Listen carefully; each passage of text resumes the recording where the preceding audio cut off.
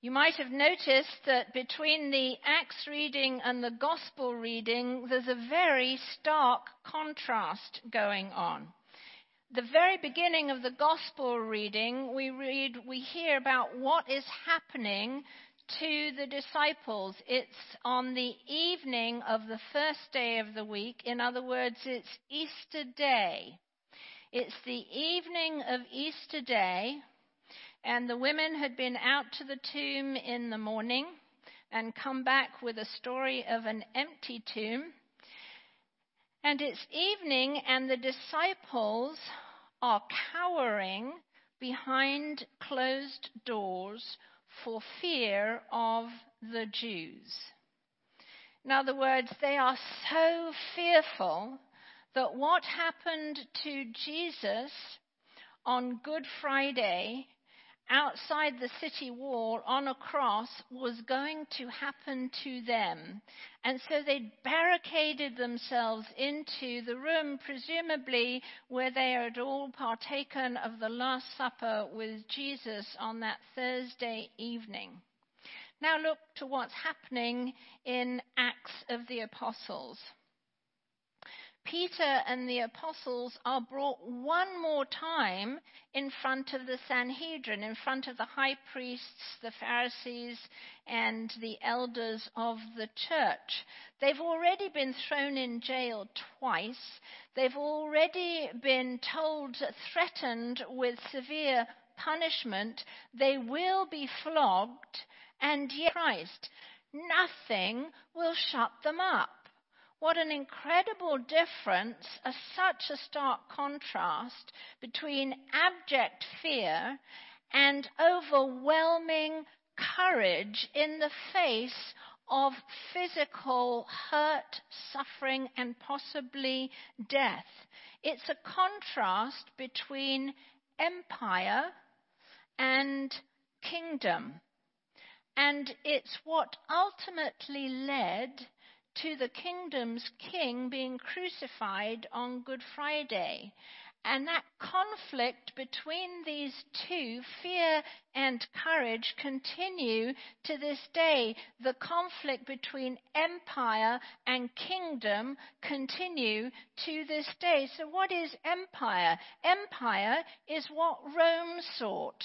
It's what the chief priests, the Sanhedrin, sought to uphold in their temple authority. They didn't want anything or anyone coming against, challenging their authority to say and do and tell the people what they should do as far as the temple was concerned. And because this temple was central in Israel worship, in Jewish worship, they had the ultimate authority. Empire seeks dominion by subjugation, by threats, by violence, by fear-mongering. It's very jealous of its position and authority. And although those grasping empire leadership may say that they're doing so for the good of the people, we remember what the chief priests had said when Jesus was handed over. It's good that one person die on behalf of the whole nation.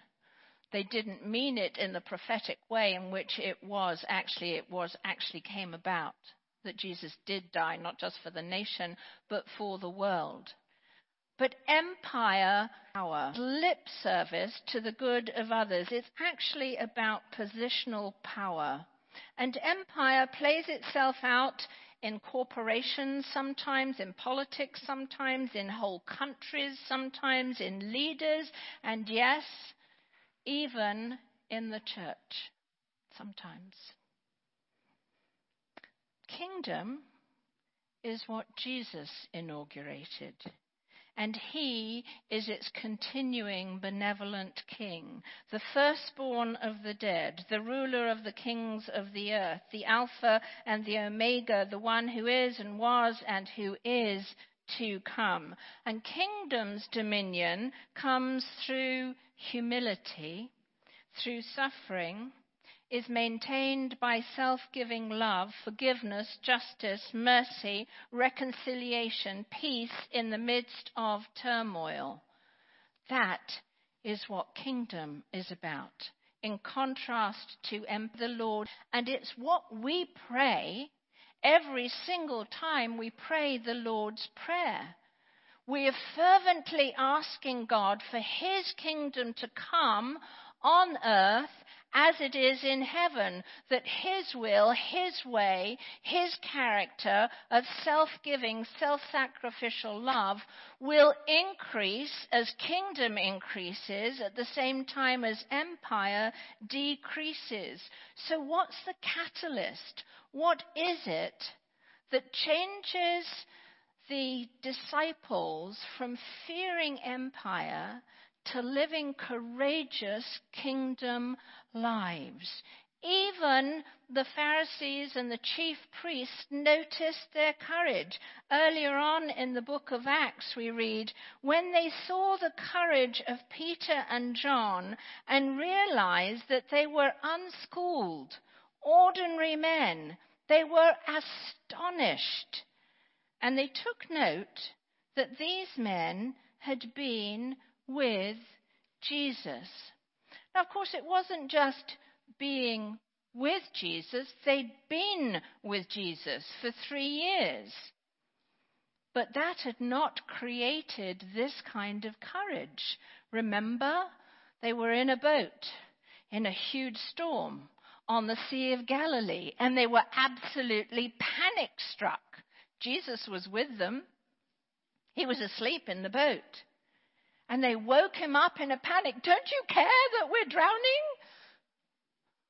That was not courage.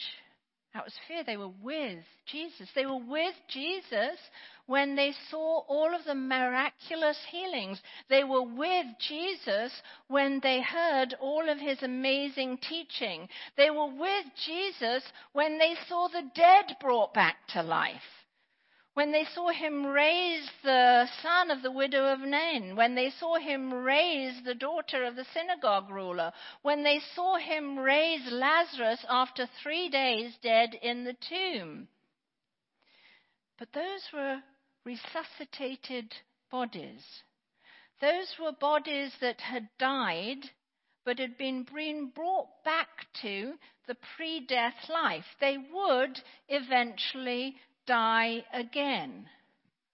Being with Jesus during his earthly life had not given them that kind of courage over the fear of the intimidation of empire.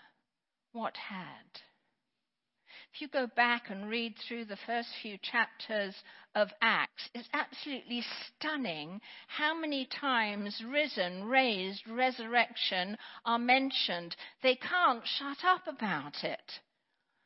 They just tell everybody about the risen Lord, that he was dead and he is alive. He was resurrected. In fact, the first time they're brought in front of the Sanhedrin, it's because they say, you keep talking about this resurrection of the dead. It's what happened behind the closed doors, which remained closed, that made all of the difference in the world. From fearing empire to lion-hearted kingdom courage. It's a risen Lord that makes the difference. It's knowing, experiencing this different way of being that's the same and yet different. Because what does he say immediately after he says, peace be with you? He says, see, touch my hands, the scars, my hands and my side. This is how you recognize me. This is what happened to my body, but these scars no longer have the power to bring suffering to me, but they're an integral part of that journey through life. See, this is not a resuscitated body. This is not one that died and then somehow or other the life came back into it to die again. This is a completely different first order kind of created body. And we've never seen it since, but it's what's promised to us at the end of the age. because Jesus' resurrected body is the first fruits. So what do we know? Closed doors are no barrier to it, but it's not a spirit. He said, look, I'm not a spirit, I'm not a ghost, I'm not an apparition.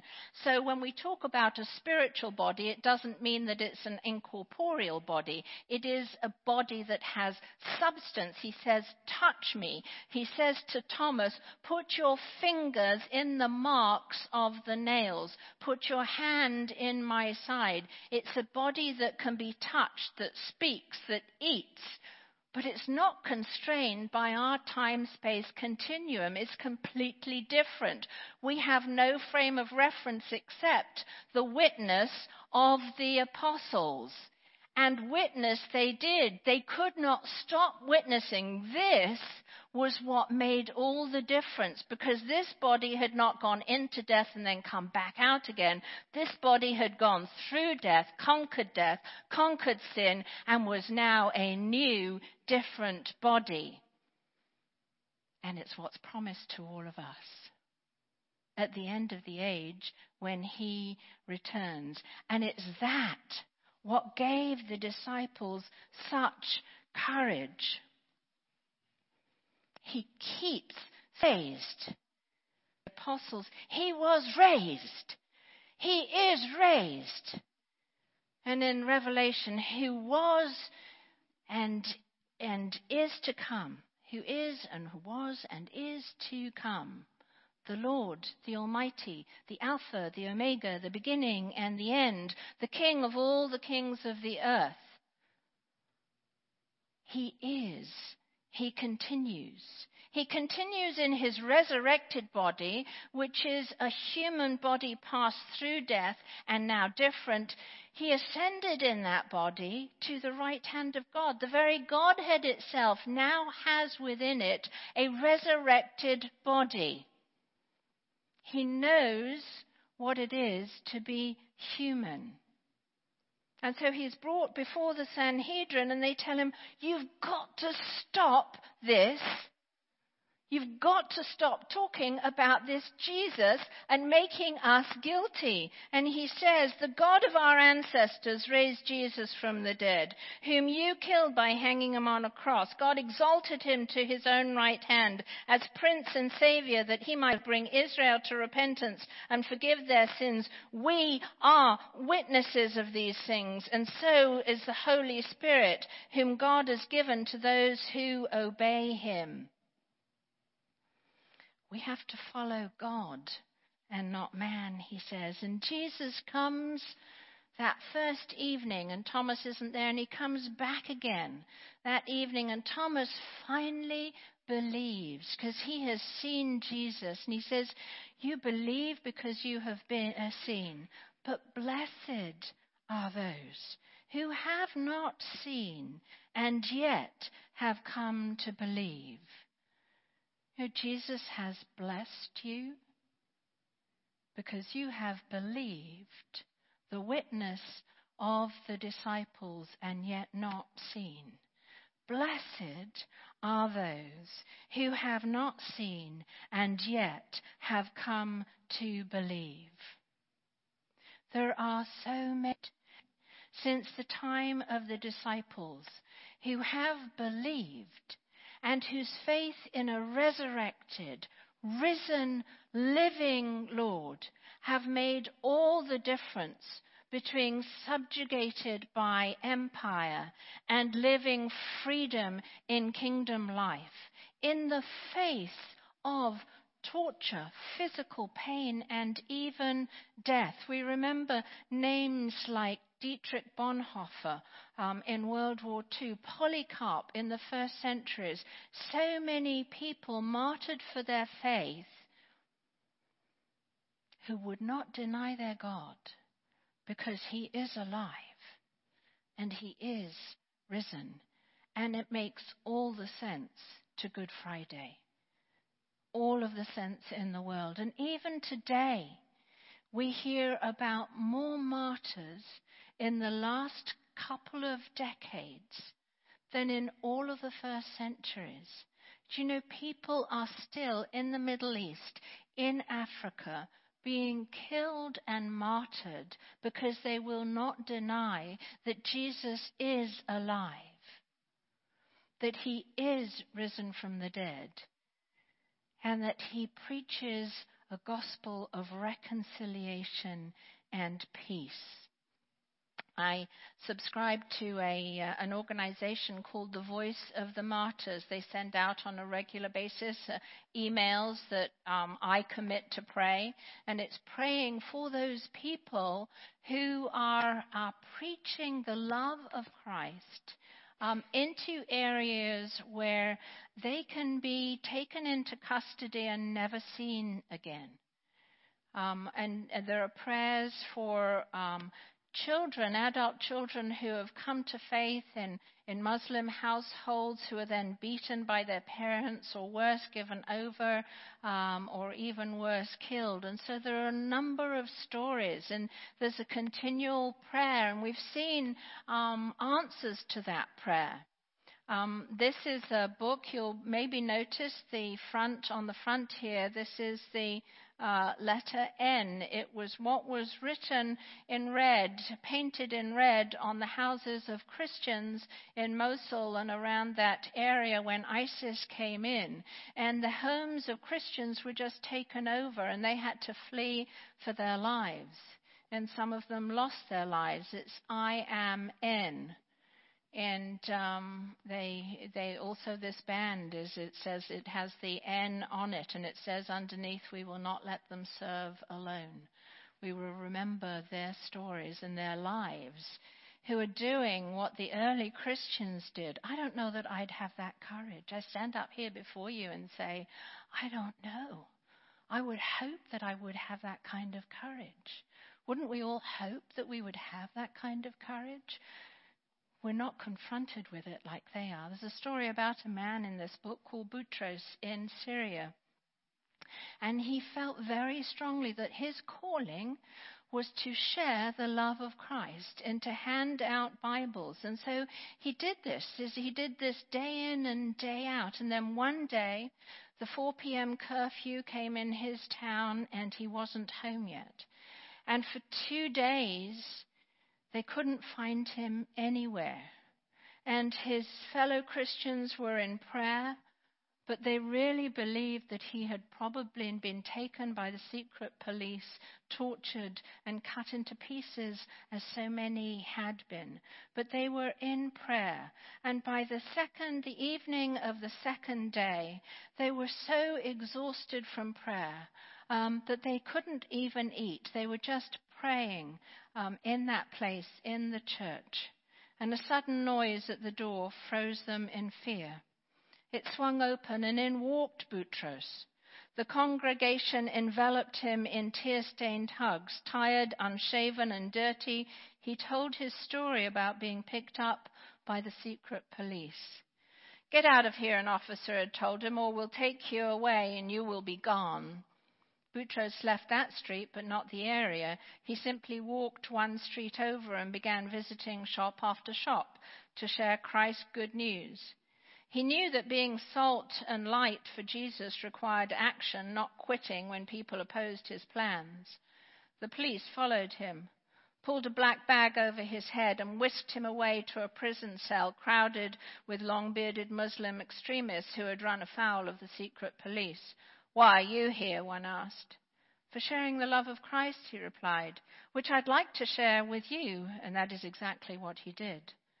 The next day, the head of the secret police sat across from Boutros and angrily interrogated him. Boutros responded with love, not like-minded anger. I was just giving out Bibles, he said. The Bible teaches us to pray for our leaders and respect them. At these words, the officer calmed down. Boutros looked him in the eye and said, God is love, and he loves you. These words ended the interrogation. The officer scribbled down a phone number and slid it to Boutros. What's this? My personal cell phone number. Let me know if you have any more trouble with the secret police. Boutros thanked the man and stopped by the church to shower. After sharing his story, he headed home to his wife and child. The next day, he was back on the streets, proclaiming the gospel to all who would listen. No longer fear, no longer the dominion of empire, but courage, living in the kingdom. Revelation, it says we've been made a kingdom. We've been made a kingdom, priests to our God. That means that we are the ones who gather up the praises of the people and glorify God. But it's also we're the ones who go out and reveal God into the world to those who do not yet know him. We will probably never be called upon to show the kind of courage that the disciples, Dietrich Bonhoeffer, Boutros, and so many others like him throughout the ages and today are willing to show, to proclaim Christ's kingdom ways in the face of the fear-mongering of empire. But we are daily confronted with a challenge for our allegiance. Will we succumb to the power plays of empire? Or will we have the courage to live the kingdom life that Christ won for us by freeing us from sin by his blood? Our allegiance will be challenged by myriad decisions we make every day in our choice of supporting businesses or corporations that are known for their justice and mercy to their employees and to the environment of which we have been made stewards. Will we choose those things? Will we choose those corporations? In fact, if we truly want God's kingdom to come on earth as it is in heaven, then we must choose not just lip service to the kingdom, but the proof of fruitful life in the kingdom.